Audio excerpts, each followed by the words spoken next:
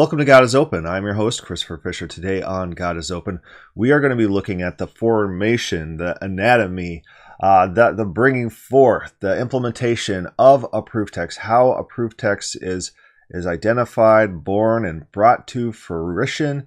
And we're going to be using 1 John 3:20 for this. This is a very quote-unquote classic proof text that critics of open theism will be quick to point to. This will be their first one. So if it's their first one, this is the one that they think gives greatest weight to their claim. This is in their head. If that's the first thing they throw out, they believe that this is their best proof text. And we're going to take a look at this and we're going to read it. We'll read it right now, actually. 1 John 3:20, for if our heart condemns us, God is greater than our heart and knows all things. A lot of things are missing there. Knows all things, is that all present things, all past things? Is it that a generality? There's no mechanism. I don't see a mechanism. How does God know? If God receives knowledge of things through vision, that's going to be an incredible problem for the classic view of omniscience, in which God's omniscience is eternal, ungenerated, non-discursive. He doesn't receive it from outside himself, and it's one simple knowledge of all things. But that's not necessarily what this is describing if the mechanism is vision. The mechanism's not listed. It's not even clear if this is talking about all future things to ever exist, because we're talking about God knowing the hearts of people, which is present knowledge. So a lot of things missing there. And the funny thing that's hilarious to me is my famous Matt Slick story when I talked to him about 1 John 3:20, this was his go-to proof text.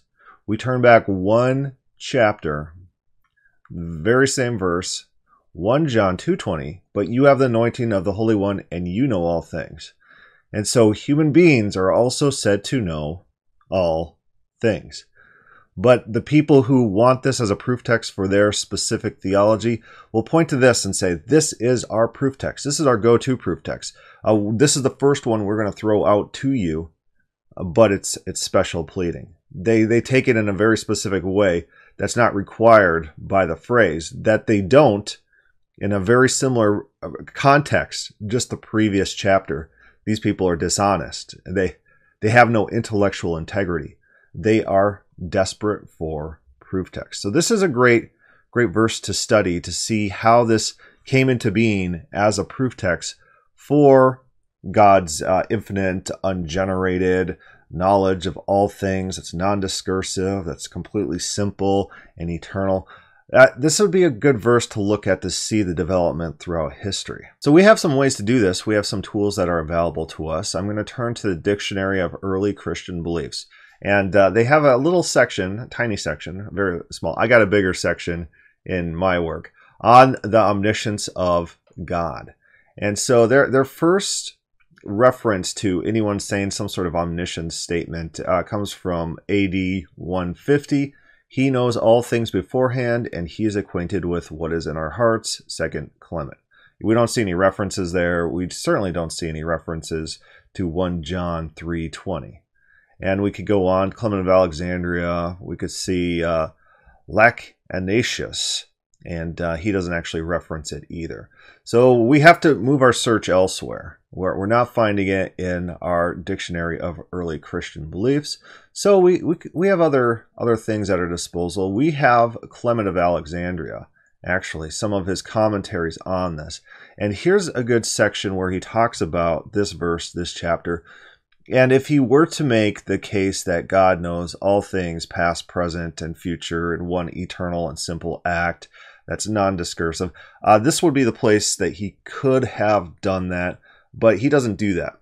I'm not saying Clement of Alexandria didn't believe that, but he doesn't use this verse to make that point. He says, if we assure our heart, let it be before him, because if our heart thinks ill of us, accuse us within, that we do not the thing that the mind ought to be done withal. He's saying if we don't do what we think we should do, greater is God than our heart, and known as all things. Thou hidest your heart from man, hide it from God if you can. How shall you hide it from him, to whom it is said by a sinner, fear and confessing? So he's basically talking about present knowledge, that that our heart, he's actually doing a contextual analysis that is pretty good, that the context is about God judging our current state of our heart. And God knowing all things is saying that God knows our deep, dark secrets that we probably don't want God to even know. But God is greater than our hearts, and he could delve further into our lives and know the things that we don't know, even about ourselves. Our heart might lie to us with our conscience. We might say, "Oh, that's not so bad," and we're rationalizing creatures, human beings, and so we might rationalize away our sin. But God is greater than our hearts and knows all things. He'll condemn us for our sins that we don't even want to acknowledge. And so Clement, he's on to something here. He's doing a good analysis of this, and he doesn't talk about this as being a proof text for ungenerated, non-discursive knowledge of all things in one simple act eternally. Nothing like that in here. So this would have been the place to do it. Catholics like to go through the early church fathers, and they have a lot of good tools and resources that categorizes and lists all these different references, and they put full texts online for free. Catholics are very good at doing great things in the world of scholarship. And so they got this search engine in which you could put in references. 1 John 3:20. We see the Hermes, pastor of Hermes, shepherd of Hermes, does give a reference, nothing about omniscience. Clement, we talked about Clement already. We look over here, Tertullian, he doesn't really use it for omniscience of all things. Down here, more Tertullian.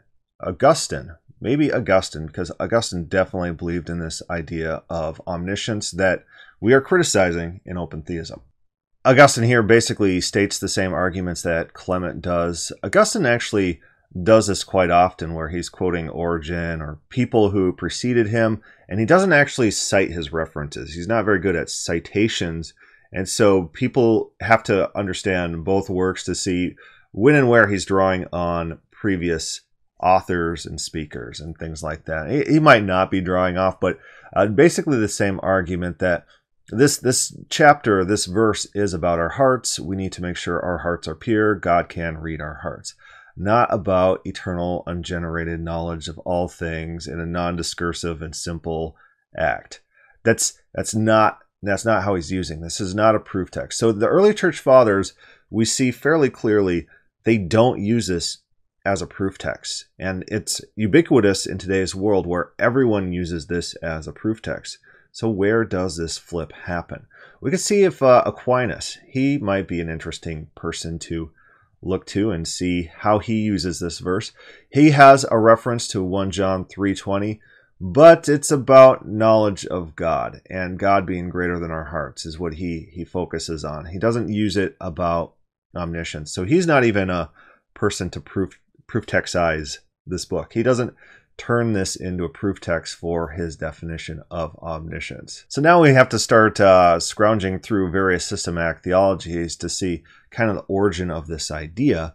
One systematic theology, early as in the 1600s or so, is by Charnock. And he uses 1 John 3:20 in what seems to be this type of perfection knowledge type of way. He says, the condemnation of us by our own hearts, and when none in the world can condemn us, renders it legible that there is one greater than our hearts in respect of knowledge, who knows all things. Conscience would be a vain principle and stingless without this. It would be an easy matter to silence all its accusations, and mockingly laugh in the face of its severest frowns. What need any trouble themselves, if none knows their crimes but themselves? Concealing sins, gnawing at conscience, are arguments of God's omniscience of all past and present actions. Present and past actions.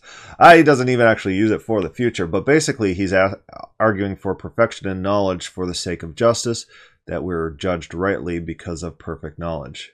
So now let's turn to Calvin. Calvin has detailed commentaries on all sorts of verses and chapters and very, very long-winded explanations and commentary. So let's turn there and see what he says. He seems to be taking the Augustine and Clement angle at this verse, that this is about present knowledge. Calvin sounds like an open theist. he says this. He says, God is greater than our hearts with a reference to judgment. That is because he sees much more keenly than we do and searches more minutely and judges more severely. For this reason, Paul says that though he was not conscious of wrong himself, yet he was not therefore justified. For he knew that however carefully attentive he was to his office, he erred in many things, and through inadvertence was ignorant of mistakes which God perceived. So God searches and knows more minutely. I think John Calvin's onto something here. I think he's doing some good work, but he doesn't take it as a proof text for his specific version of omniscience, and his language contradicts his metaphysics, as we see often in Calvinists. There are other systematic theologies. There's one website I saw that had all these Calvinist Reformed systematic theologies by year, and they have all the old texts that are all scanned. And I did find a reference in one of those. I didn't pull that reference out. So it started to be used around 15 to 1600 in some capacity as a proof text for this ungenerated, eternal, non-discursive type of knowledge.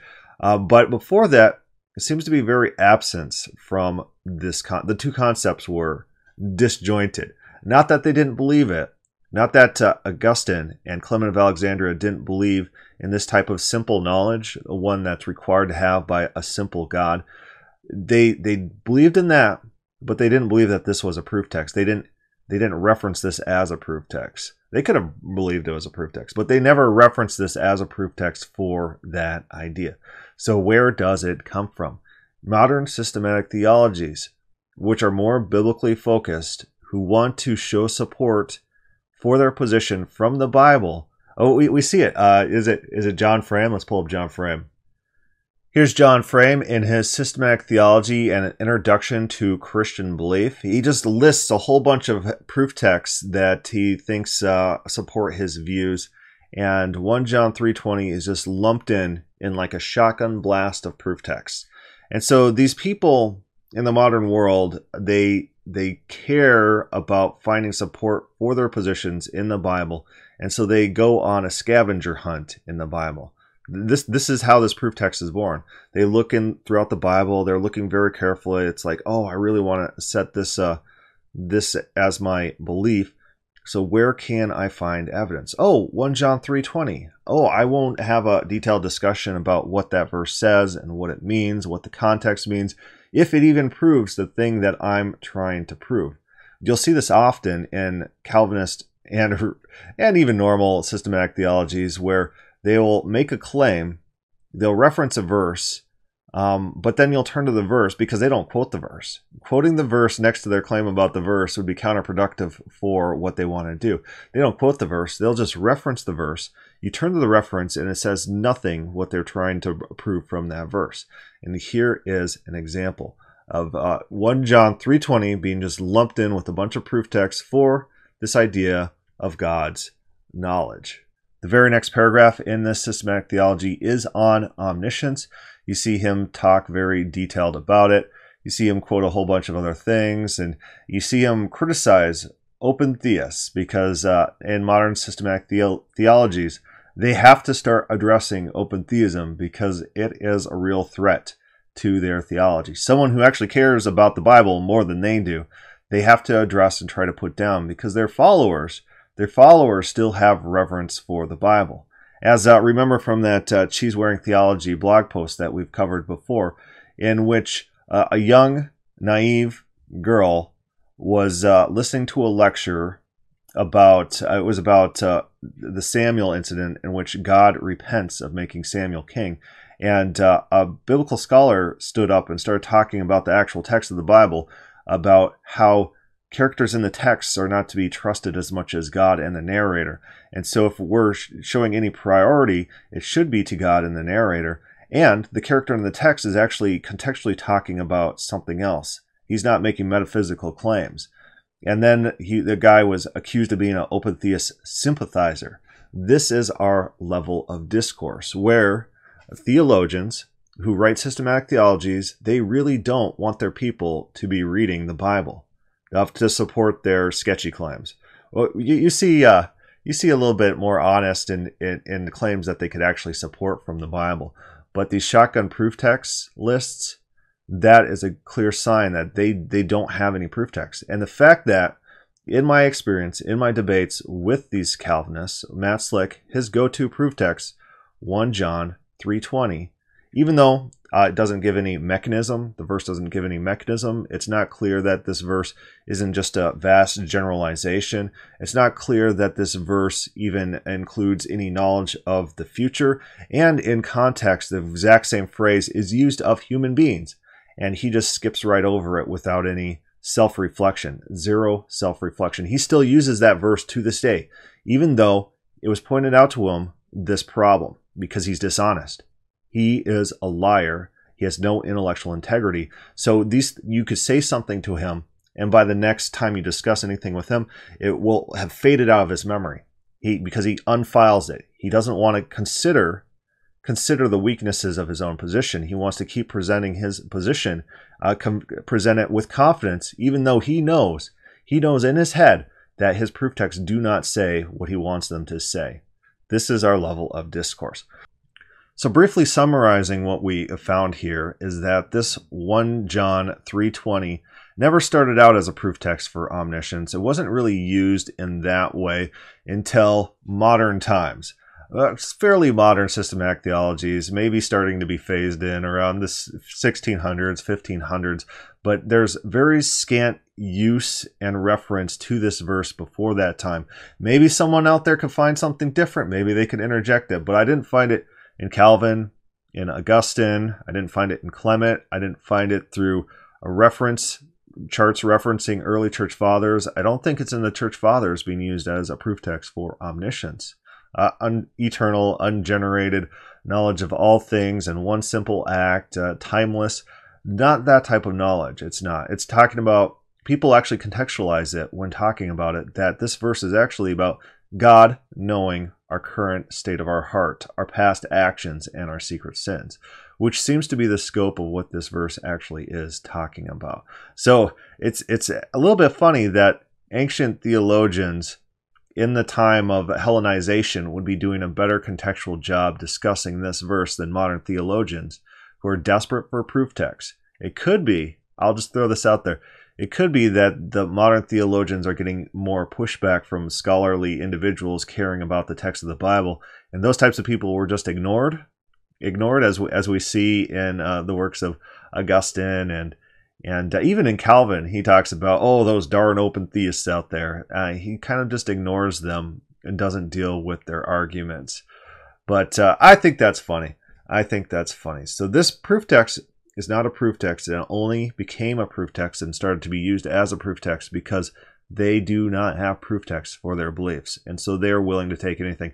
Not only did it become a proof text, but it became their primary, lauded, vaulted proof text that they use first of all, their go-to proof text, something that doesn't say anything what they want to try to prove. Anyways, questions, comments, put that down below. Thank you for watching.